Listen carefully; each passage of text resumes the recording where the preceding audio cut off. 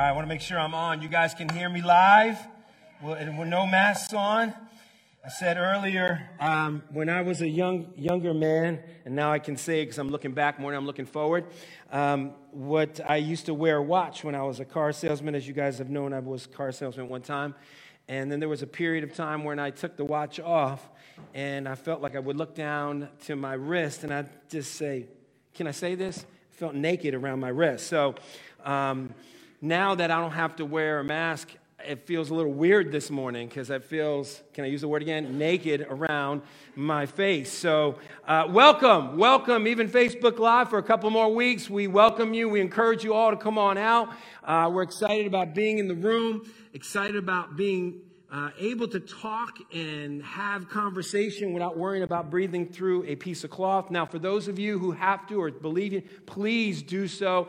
It's just not required for you to do so, as mentioned before by Pastor Dennis. So we're excited that you are here today, and we want to keep moving forward into our last week of our what we call our Grit series, as we looked at the book of Daniel for the first 6 chapters. Now, the grit, we haven't used the specific words, but it stands for God, honor, resolve, intentionality, and tenacity. And we were looking at Daniel and the 3 Hebrew boys as well, looking at how they began to navigate through their world when they were in a foreign world, one that they were not citizens of the empire that they were living in. They were oppressed servants from Israel, overtaken, deported. And we understand the story from the 70-year captivity, and we'll hope to at least tie that up for chapter 6. But obviously we know that 7 and through 12 is more prophecy-related. We're just touching on the narrations of the storylines with chapters 1 and 6. But entitled this week is, as I entitled the sermon, it's Shatter Your Ceiling. Now, we'll talk about that in a minute. But have you ever thought about your walk with God and how sometimes what we do is we set a ceiling, we set a bar, let's call it a bar, like a line that says, I'm only going to go this far with my faith. We all do it. Let's not just look at ourselves and think, oh, Bruno, you're calling me out. No, I'm not calling you out. I'm calling myself out. We all set a bar. We only get so far. And sometimes we do it in what we would call not, and I'll say the word ignorance because we don't understand. Because we live in a nation where we have a lot of conveniences, a lot of comforts, and we only go so far because what we see is what we get, and we tend to walk in our faith in that manner. So if you look at Facebook, you look at any postings, most people are posting, they're posting about the things that are going on in their lives. Nothing wrong, we all do it. But sometimes we live in a world where it's challenging to be able to say, how can I come out? How can my ceiling break so that God would want to raise my ceiling so that my faith can grow? And as my faith grows, then I can now go from being compromising to uncompromising. Because that's what Daniel did. That's what Daniel was in the midst of. If he were to say set the bar low and the ceiling low, what would have happened to Daniel? I don't think he would have made it past chapter 2. I really don't believe that. But because he didn't create a ceiling and said, God, here I am, your servant, unlimited. Make the ceiling as high as you want it to be. Lord, I will trust in you. Even in the midst of the circumstances where he was staring death in the eye, often. About us. In America, we're not often as Christians staring death in the eye. We just have some of our inconveniences, and we are going and unraveling and responding, reacting, and getting angry about things that are, and I'm included, getting frustrated about the littlest things in our lives that we forget about what's most important.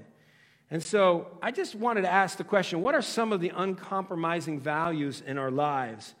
I got to be honest with you, having to be a parent of 4 children, and setting what I call uncompromising rules in my house, maybe not values, but rules. We would always set rules, at least I would. I would say, hey, no eating on the couch. I don't want you making any mess, okay? Get you. And they killed that rule. My kids they just said, well, yeah, okay, Dad, okay. And I lift up the couch and I lift up the pillows and there's just all kinds of food. I'm like, what's growing down here? I mean, I think some seeds have planted and then I'm starting to see some come out of these springs. But I'm just sitting there and I'm like cleaning and I'm a clean freak. So I'm like, oh, man, that didn't work. What should I do? And I've tried really hard for years. Be like, okay, if you don't do that, I'm going to take that away from you. And that just doesn't work a whole lot either. But here's the thing, though. We have all kinds of, don't touch my spaghetti and meatballs. You touch my spaghetti and meatballs, you're done, okay? You don't touch that. And the spaghetti's there and it's gone in an hour because I have a son who just eats me out of house and home all the time. If I have a meal there, I got to lock it up, put it in my safe, and hope that it doesn't go bad by the next day or in an hour because the food's gone. I'm thinking about locking up the refrigerator and putting on a code there. You can't get in. So, you have all these rules in your house, and you want to make sure everybody, abides by them. But it's not about uncompromising rules. It's about uncompromising values, what we call core values. And I looked something up because I wanted to see what was out there for companies or even ministries, and we have them on our website. And I looked up, and what happened when I was Googling it came up a company or a law group. And I won't share the name of the law group, but it's located in Seattle, Washington. And here are some of the uncompromising values. It actually lists it, uncompromising values. And this law firm, this law group, has these listed here. Authenticity. Now, I don't know about you, when you think about a lawyer, you're not always thinking about authenticity. That's in the line of a car salesman. I'm just sorry, but it's like you're not thinking of authenticity because they're making a lot of money and they just want to get you in, get you out, and they want to be able to get a case in. They're always, competing with other law firms. But there's authenticity. There's communication. And with communication, they're saying that they want to listen to their clients, work with them with a listening ear, with full attention. They're not just looking at it just a dollar bill or a person who's just going to help them make money, but really listen. Compassion. Wow. I like compassion. And then they want integrity. It's very important that there are people of integrity and they would work with their clients. Justice. And then as I scroll down the page, I noticed there was Bible scriptures. There were scriptures from the Bible. And as you go out and you go back in, you go out and they have a rotating scriptures just going in and out on this page. I was like, wow, these people are serious. They're believers, they're serious, they're committed. They lay it all out, uncompromising values. They weren't going to settle for anything less. And then I said, let me see if there's another thing that lays it out. And here's another thing they have on their website, what others say about them. So it's like a testimony. And there was a pastor who made a comment. He said, over the past few years, I've been impressed with the unique approach to the practice of law taken by this, I'll call him Jim Smith. He looks past the immediate desire of the offended party and seeks to affect their long-term heart issue. Jim is also a willing ear, happy to listen, assists others at their point of need. He has done this not only for me, but in multiple situations, but for friends of mine as well. Anyone represented by this Jim Smith couldn't have any more ethical, integrity-based representation. It's a pleasure to recommend you to others, my friend. What a testimony for a law group. What about Christians? What about the church? How is it, what are people saying about us? How are people viewing us? Are they saying that at some point, somehow, that, it's sitting back and saying, okay, what are we going to do? How are we going to lay this out? How are we going to live uncompromised? Are people seeing us? Are they seeing what's in front of us? Because then I ask the next question, what does uncompromising faith look like? And does it require change to our lives? Because remember, that ceiling is low, and when our ceiling is low, as Christians, we can be compromising. But if we allow God to shatter our ceiling and just rise it up a little bit, all of a sudden compromise changes to uncompromise. So what would it look like? How would that happen? Well, it's got to be internal. One, we got to have a clear conscience. Acts 24:16, Paul says, I also do my best to maintain always a blameless conscience before God and other men. Now, what does a blameless clear conscience of God look like? Well, I think it looks like this for a believer. Confessing our sin before God. I know that seems like cliche, right? Confess your sin before God. But that's what it looks like with a clear conscience. That's what it does. When we know we have sinned, we go before God. We call what God calls sin is sin, and we agree with him. We don't say we're sorry. We say, Lord, you say it's sin, I confess it. Number two, what you believe in your heart will resonate in your life. Meaning you got to believe, it's got to be internal, and it's got to come out as an expression outwardly. It's got to be some kind of action, some kind of work of conduct in our lives. You got to tell the truth and not a lie. That's a clear conscience. You don't want to live on as a follower of Christ and tell multiple lies. That becomes the truth. Our lies become the truth. So we want to make sure we're telling the truth. We want to be honest with our feelings and admit that we need help instead of covering up and pretending like we got it all together, that we're in control and that we know what's going to happen next. Instead of saying, I'm struggling, I need help. Bringing together a people and apologizing when you are wrong and not argue to prove you are right. That works in so many marriages. You're going back and forth, who's right, who's wrong, who's right, who's wrong. And yet God is saying to us, we got to live with a clear conscience and don't grumble and complain when things don't go your way. It's obedience. It's trusting God, even to the point of death. It's serving God and serving others before ourselves. It's choosing God's glory, not our own glory.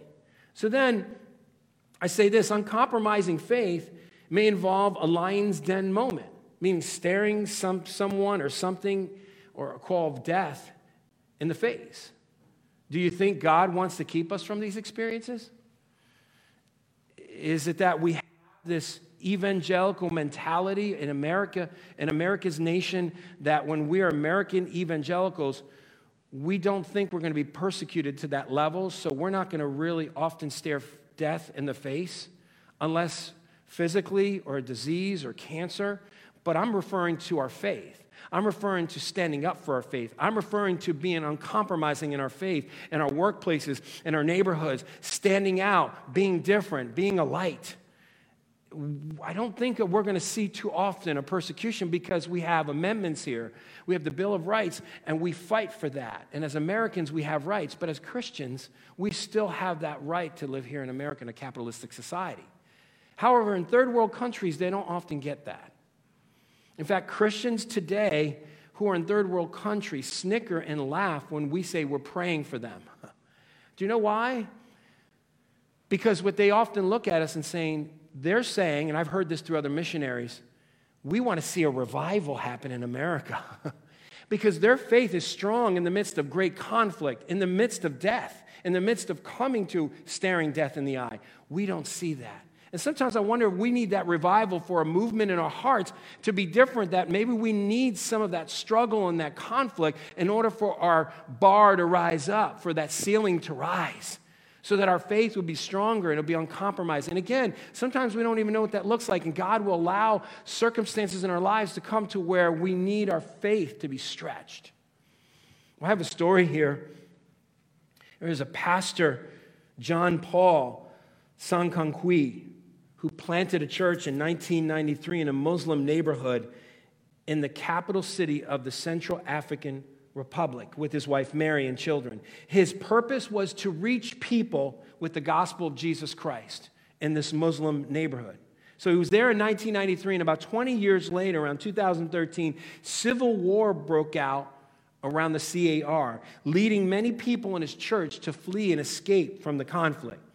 The friendliness of the Muslims began to dissipate as a growing number of warlords began to recruit the many Muslims to hate the local Christians.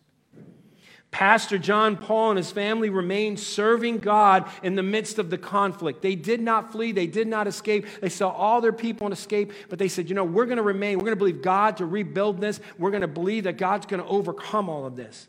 4 years later, on February 7, 2017, followers of the Muslim warlords attacked, shot, and killed Pastor John Paul. After killing him, they burned down the church and the parsonage. A pastor of 25 years, 48 years married, 11 children, and 17 grandchildren, and God chose to take him.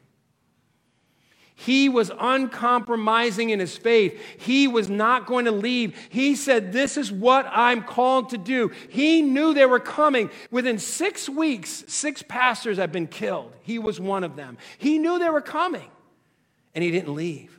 He didn't hide. He didn't say, okay, you know what, I got to hide my children, I got to hide my family, we got to get out of here, we got to get away from this conflict. No. He remained. Why? Because he knew that he needed to be obedient to the call that God gave him, that if he fled, then he would disobey God. And he said, no, I will remain. And he remained, and he lost his life. He was uncompromising because his ceiling was high. It wasn't low. He wasn't crawling down, walking in his faith. He was standing strong in the midst of conflict. He wasn't afraid to share his faith when death had to stare him in the eye. I think often we miss that. As a people of God, we don't seem to gather that. We don't have that here. I have a picture here of a Navy SEAL. Many of you know about Navy SEALs and the excruciating pain and the journey they have to take in order to become one. This is just a foot there with some skin that's pulled off on the toe. But there was an article that I read from a gentleman who was once a Navy SEAL, now older, and he's retired, and he's a photographer. And he went and traveled around with now the present Navy SEALs. And he wrote an article that says, what you can learn from Navy SEALs about grit and mental toughness. We said one of them is, stop making excuses. He came right out and said it.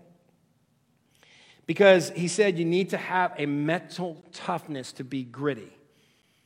And you know, I remember being in Italy, and in the home where my mother grew up, which was only 2 bedrooms, very small rooms, it was a very, very small house. It was 3 floors in our small town. And downstairs, when you go downstairs, you have to take a bath in dirt floor. They were very poor.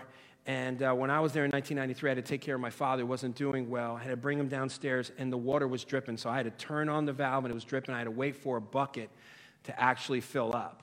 And I told my dad, wait till the bucket fills up and I'll bring you down. I had to bring him down a very steep, small little area. But the ceiling was just very low. And it was very uncomfortable to walk in there. And it was smelly and moldy. And I had to take care of my father. And my father wasn't doing that well. And I was there for about 10 days with them. They were there for 3 months.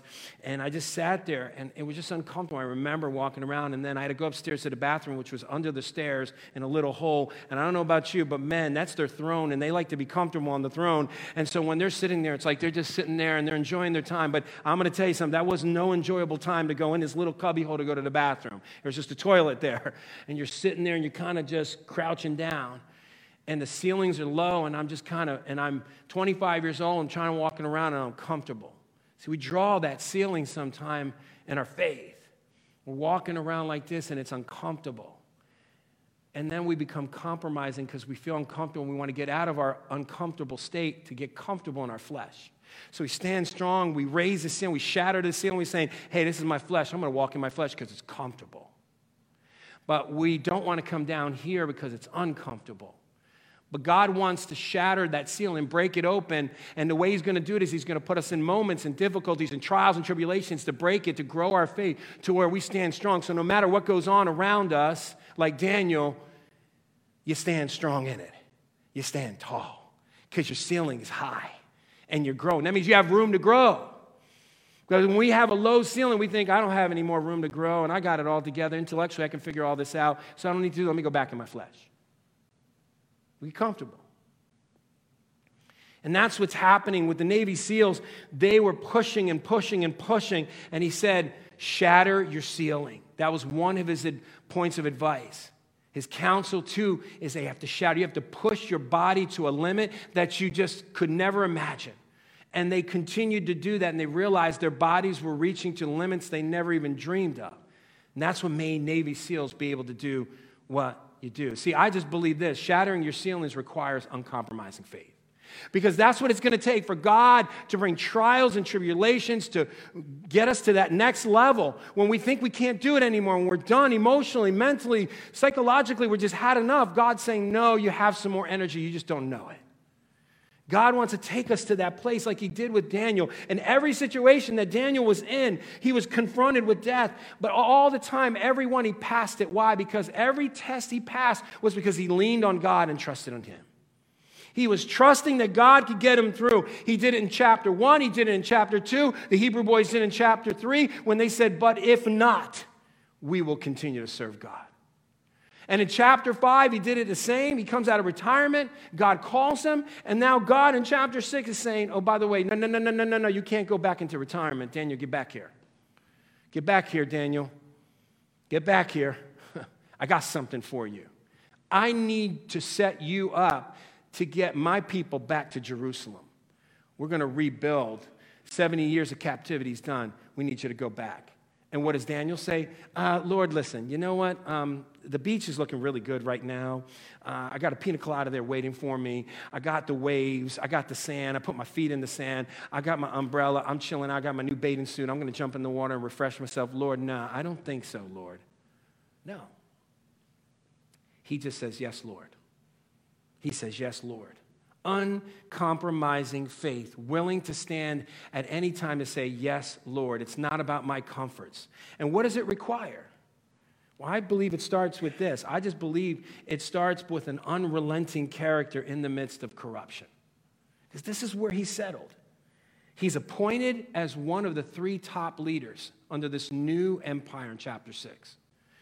Darius is there. He brings him over. He's one of the top leaders. He establishes 120 satraps, which are like little governors all around around the area and the empire. So here we see in chapter 6, just turn with me to chapter 6. And if you have your Bibles, you're welcome to open them up. Here we have it projected here for you. It says, it pleased Darius to set over the kingdom 120 satraps to be throughout the whole kingdom, and over them 3 high officials, of whom Daniel was one, to whom these satraps should give account, so that the king might not suffer any loss. No loss. What is this? It was just for military revolts, tax evasions. I mean, he was just making sure that everything and all things, there was no fraud in the kingdom. So he set up all these officials. And then he goes on to say this, and he said, in verse 3, he said, then this Daniel became distinguished above all the other high officials and satraps. So you got to understand these other guys. These are nationals.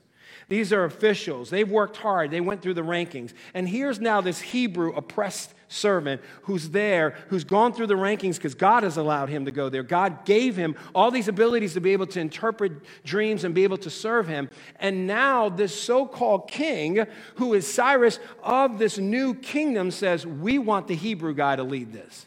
I don't know about you, but I would be jealous with these guys. If I'm a national and some foreigner comes in and takes over a company or an area, I'm going to tell you something. I'm going to speak out. In fact, I'll set up a plot. In fact, I'll go with all these guys and saying, let's get this dude out of here. So here he is, and he goes on to say in verse 3, in the other verses here, it says, then the high officials and the satraps sought to find a ground for complaint against Daniel with regard to the kingdom. But they could find no ground for complaint or any fault, because he was faithful and no error or fault was found in him. Well, before in verse 3 it says, why did he choose him? Why did he plan to have him? Because he had an excellent spirit. We knew from last week, excellent spirit means extraordinary ruah, the breath of God. And so here he had an excellent spirit, and God was going to set him over the kingdom, and Darius was ready to do it, and they were trying to find a plan to call him out. But he had the character. See, no error, that word in the Hebrew means character. Fault means negligence or conduct. And what you see is that character and conduct are working together. And often what we realize is that he had this capacity to be able to be used of God, to be able to forward the people of Jerusalem, the people of the Jews to Jerusalem, but God wanted to set him up. They were looking to get him out, but God's plan was to keep Daniel. So there was no way and any way that these guys who were plotting to try to kill him, that God would allow it, because God had a plan. And when God has a plan, it's going to come through. It's going to come out to where it's going to be fulfilled. But God wants to show forth that an uncompromising faith means that you have to be a man or woman of great character in the midst of corruption. Because these guys were setting it up. They were setting up a plot to try to get him, and they couldn't get him. So then what we realize is that at this point, he had to trust God, that God still had a plan for Daniel moving forward. We know in Ezra chapter 1, Ezra chapter 6, that God was using this king, even from chapter 2, when you see the statue and all the kingdoms, he was using this king to be able to move God's people back to Jerusalem. Do you know that Cyrus covered the bill for them to go back because God worked that out? Do you know when he set it up that he had them set up to go and open the door? He wrote a decree saying they should return. And did you know, too, that as he was set up in that whole process, that all the gold and the silver that was taken from the temple of God through Nebuchadnezzar will now return back to the temple? And did you know that God was setting it up where they were going to go back with the intention of bringing the people back as God's people in their land? He was restoring his people, his name, his presence, because the temple of God is his presence, and he wanted his people to go back to worship him, go back to represent him. But they had to be a people of character. They had a people who would reveal his character all around, all the world, to the Gentiles especially. And so God was doing that, and they were jealous, and they wanted to stop it. And they were saying he was a faithful, trustworthy man of God who saw and said, God, I will depend on you. He had a God capacity, a ruah that was on him, and he was able to go. Number 2, we should not compromise our character for the fear of compromising our circumstances. We should not compromise our character for the fear of compromising our circumstances. So what does that mean for us? What does uncompromising faith look to us? It looks like to us that it's a people who don't lie on their job, who tell the truth, who don't lie in their marriage because they're afraid they're going to get another lecture from the wife. Or wife doesn't want to lie to the husband after she spent a little bit more money out of the budget that she shouldn't have because she got crazy in spending. Or afraid that there's going to be an argument, or afraid that whenever anything that comes up, there's this stupid argument that just follows. So we lie a little bit. We become hypocritical in our marriages, we become hypocritical at work, we become dishonest in our dealings financially. We start lying about our finances so that we can save on taxes. Or we try to be able to say, you know what, God understands. He wants to bless me. I'm just helping him out. Or even for the most, we don't give to God's what is God's, and we don't give to Caesar's what is Caesar's. How often that we're dishonest with our finances, and then we want God to bless us, and we want him to raise our level and our faith to grow. See, all of this is part of character, and we're not called to live in dishonesty. We've got to hold down and say, when is it going to be that we see that no error is found in us? So we have to think character has to start inside, internal, in our hearts with a clear conscience. Number 2, uncompromising faith also is unquestionable conduct in the midst of conspirators. Now, we have to look at a couple of words here in this passage because it's important to see where we get conduct and why don't we get conspirators. Well, in verse 5 it says, then these men said, we shall not find any ground for complaint against this Daniel. We can't find it unless we find it in connection with the law of his God. Let's get him praying. Let's get him looking to God. They knew that he sought God. They knew that he was depending on God. So they found out, hey, let's find a way and a plot to deceive him. And so they were conjuring up a plot. So it says in verse 6, then these high officials and satraps came by agreement to the king. Let me stop. You might say agreement. Interesting. Agreement. You think simple word, just pass it as you're reading. Actually, it means to be in tumult, upheaval, mayhem, mob scene. Get everybody together and ransack the king. Get him to where there's a mob of people telling him that he needs to do something about this. But they knew they couldn't command him to do anything. What they did was they just used a little bit of flattery. And how they did it was, it says this in verse 6, then these high officials and satraps agreement to the king, and they said, oh, King Darius, live forever. All the high officials of the kingdom, the prefects and the satraps, the counselors and the governors, all agreed that the king should establish an ordinance and enforce an injunction that whoever makes petition to any god or man for 30 days, they set it up so nicely, 30 days, except to you, O king, shall be cast in the den of lions. So what does he do? He takes the trap. Now, O king, establish the injunction, sign the document so that it cannot be changed. Yes, that sounds good. Everyone should just look at me. I am God. And see, that's what it was. Kings were divine. They wanted everyone to look at them as godlike. And so what he did was he fell into the trap. And according to the laws of the Medes and the Persians, which cannot be revoked, and then the king Darius signed the document and the injunction. They used flattery. David said that about his own enemies. David said, even my own enemies, they were coming against me. And he said, for there is no truth in their mouth. Their inmost self is destruction. Likened to these conspirators, their throat is an open grave, and they flatter with their tongue. And the king fell into the trap. How often does that happen? We even try to flatter God. We try to flatter God. We praise him. We worship him.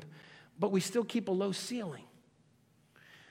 And see, we have to realize that God's calling us where he wants to shatter our ceiling and raise us up so our faith can grow. See, it's not, when shattering the ceiling is not a bad thing. It's actually a great thing, because that's when our faith really, truly grows.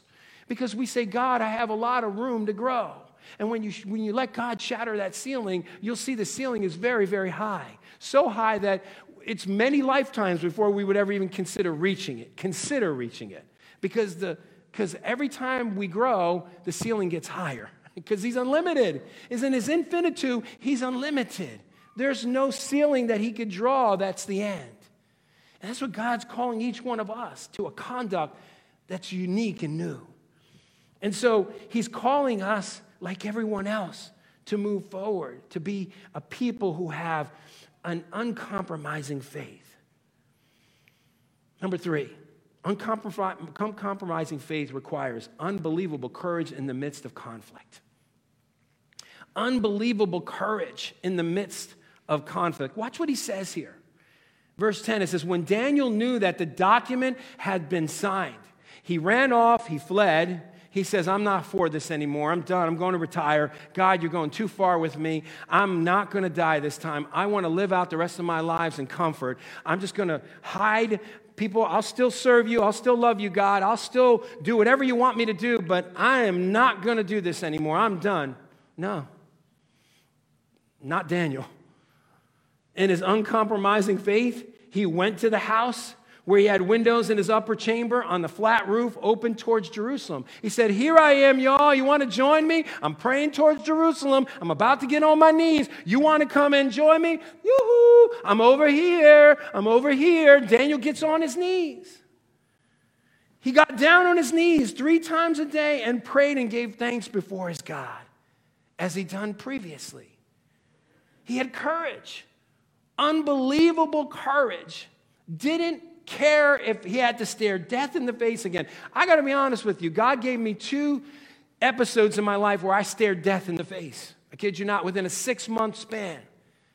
And I said, Lord, we got to talk. Any more of these, I don't know if I can do this anymore. I mean, my heart dropped. I thought I was going to die. I was almost drowning in a lake. And God decided to choose to say, no, I'm still calling you here on earth.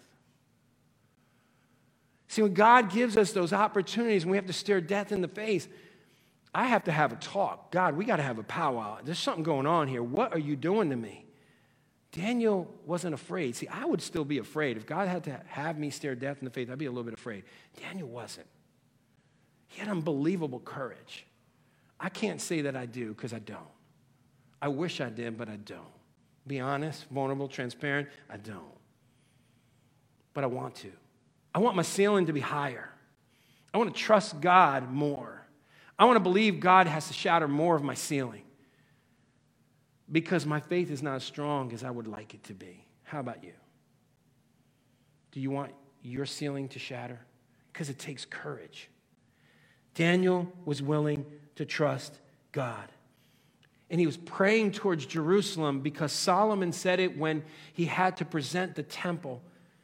In 1 Kings 8:44, he says, if your people go out to battle against their enemies, speaking to the Lord, by whatever way you shall send them, and they pray to the Lord towards the city that you have chosen, and the house that I have built for your name, then hear from heaven their prayer and their plea and maintain their cause. Solomon was praying for Daniel, and Daniel knew it. Daniel knew it was written in the law, and he knew it was written with the kings, and he said, I am praying towards Jerusalem. Because that's where the presence of God is in the temple of the Lord. He was there, and he got on his knees, and he wasn't going to compromise. And he says, I'm looking for hope, because the hope of the return of Jews returning back to their people, saying, God, we need you to do this. This was the time. And he knew God was doing it, and he was willing to take that chance. See, death was staring him in the face because his conspirators saw that he was praying, and they went back to the king. And they reminded the king, and they said, hey, you can't change your decree, because the king was taken back. Oh my gosh, it's Daniel. I can't do this. And they said, no. You got to stick with the plan. You can't change it. Remember, you signed it. You can't change it. And he was overwhelmed because he had to sign the document to send Daniel into the lion's den. And so he's sitting there. He goes and he fasts and he's praying and he's asking God, the God of Israel, although he's not a believer, he's asking for him to just help him, to deliver him. And they knew they were in agreement. And he did. And see, Daniel didn't care about the circumstances. He knew that he had to follow God. And this was part of God's plan. I know you and I, whenever we have struggles, difficulties, trials, and we may even have to stare death in the face, we would think, is this part of God's plan? Does he want me to suffer this much? I believe trials and tribulations are truly part of God's plan. I really believe God doesn't keep us from the lion's den. He creates them. I really believe that as part of his plans. I think God brings these trials, these tribulations, these difficulties for his purpose. Now let's just look at this last part of this verse, 22 and 23. Let's read that together. It says, because he said after he was delivered and the lions did not kill him or eat him, the king goes, hey, Daniel, has your God delivered you? Can you answer me? And he goes, my God sent his angel and shut the lions' mouths. Meaning he protected him and delivered him through it. And they have not harmed me because I was found blameless, innocent, not without sin, innocent before him and also before you. Because that's character and conduct. Character and conduct. That was the difference. E.M. Bounds says this, conduct is what you do, character is what you are. In the economy of grace, conduct is the offspring of character. Character is the root of the tree, conduct is the fruit it bears. See, it was his character that brought forth conduct. And what was the conduct? Trusting in him. He said, no harm was happened to me. Then the king was exceedingly glad, commanded that Daniel be taken down out of the den. So Daniel was taken up out of the den, and no kind of harm was found on him. Why? Because he had trusted in his God. He was faithful. He was trustworthy. He had an uncompromising faith. His ceiling kept getting higher. God shattered every ceiling. See, these guys had planned to plot and kill him. How did that work out for them? Not so good. Because they opened it up, the king said, throw them in and all their family. Dag, the kids also got it. The whole family just got thrown in, and before they reached the ground, the lions ate them up. And that was part of God's plan. He allowed it. See, the plans of the heart belong to man, but the answer of the tongue is from the Lord. Proverbs 16:1. In fact, I like the way that the Good News Bible says, and I don't often use this version, but it says, in other words, we make our plans, but God has the last word. He gets the last bite out of it. I mean, he devours these people who try to set up a plan against his own. Let me tell you something. You and I are bought with a price. When God sets a plan, it's going to work out. It may be difficult for us, but it's going to work out just fine for him. The difficulty is enduring it with grit, being that Navy SEAL, shattering that ceiling, going further than we have to, extending our energy, extending our abilities. That's what it's going to take. So what's it going to do? What's it going to be? Will we live an uncompromising faith? Are we living one? Are we willing to die for our faith? It's comfortable here. See, I don't think it's COVID-19 or the racial unrest or the political debates that are going on in our world that's the problem. I think our enemy is entitlement. I think we get so messed up when people don't agree with us. We get upset when people don't do what we want them to do. We get angry. We become bitter. We become intolerable.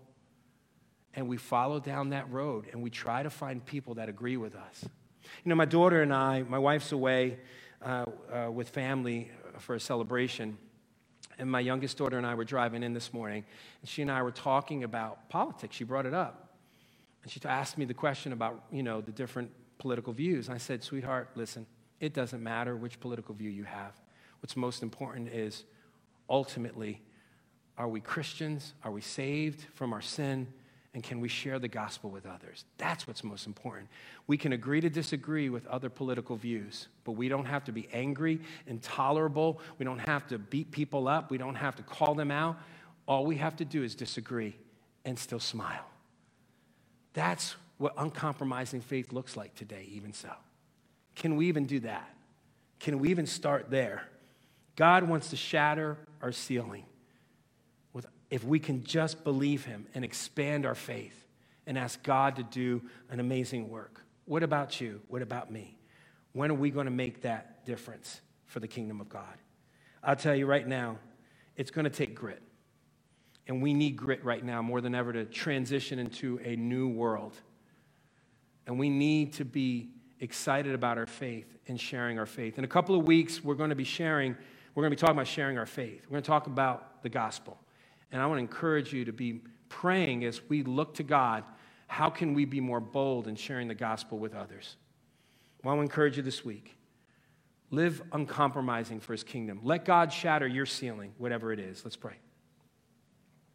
Father, thank you for reminding us today that the ceiling that we have drawn, it's uncomfortable in our faith because it's low. Hard to walk in it when a ceiling is about 5 foot and we're 6 feet tall, or even if we're a little bit shorter. It's uncomfortable if it's even lower at 4 foot. If it's crawl space, it's really uncomfortable. But whatever that metaphor that we want to use, God, we need you to shatter our ceilings and allow it to be unlimited so we can continue to grow in our faith. Help us to be uncompromising in our faith. Start with our hearts. Start with our minds. Clear our conscience. Give us a passion with our character and our conduct that follows. And I pray you give us the courage to stand up, just as Daniel did. Give us grit, Lord. Give us a passion for you. We thank you in Jesus' name. Amen and amen.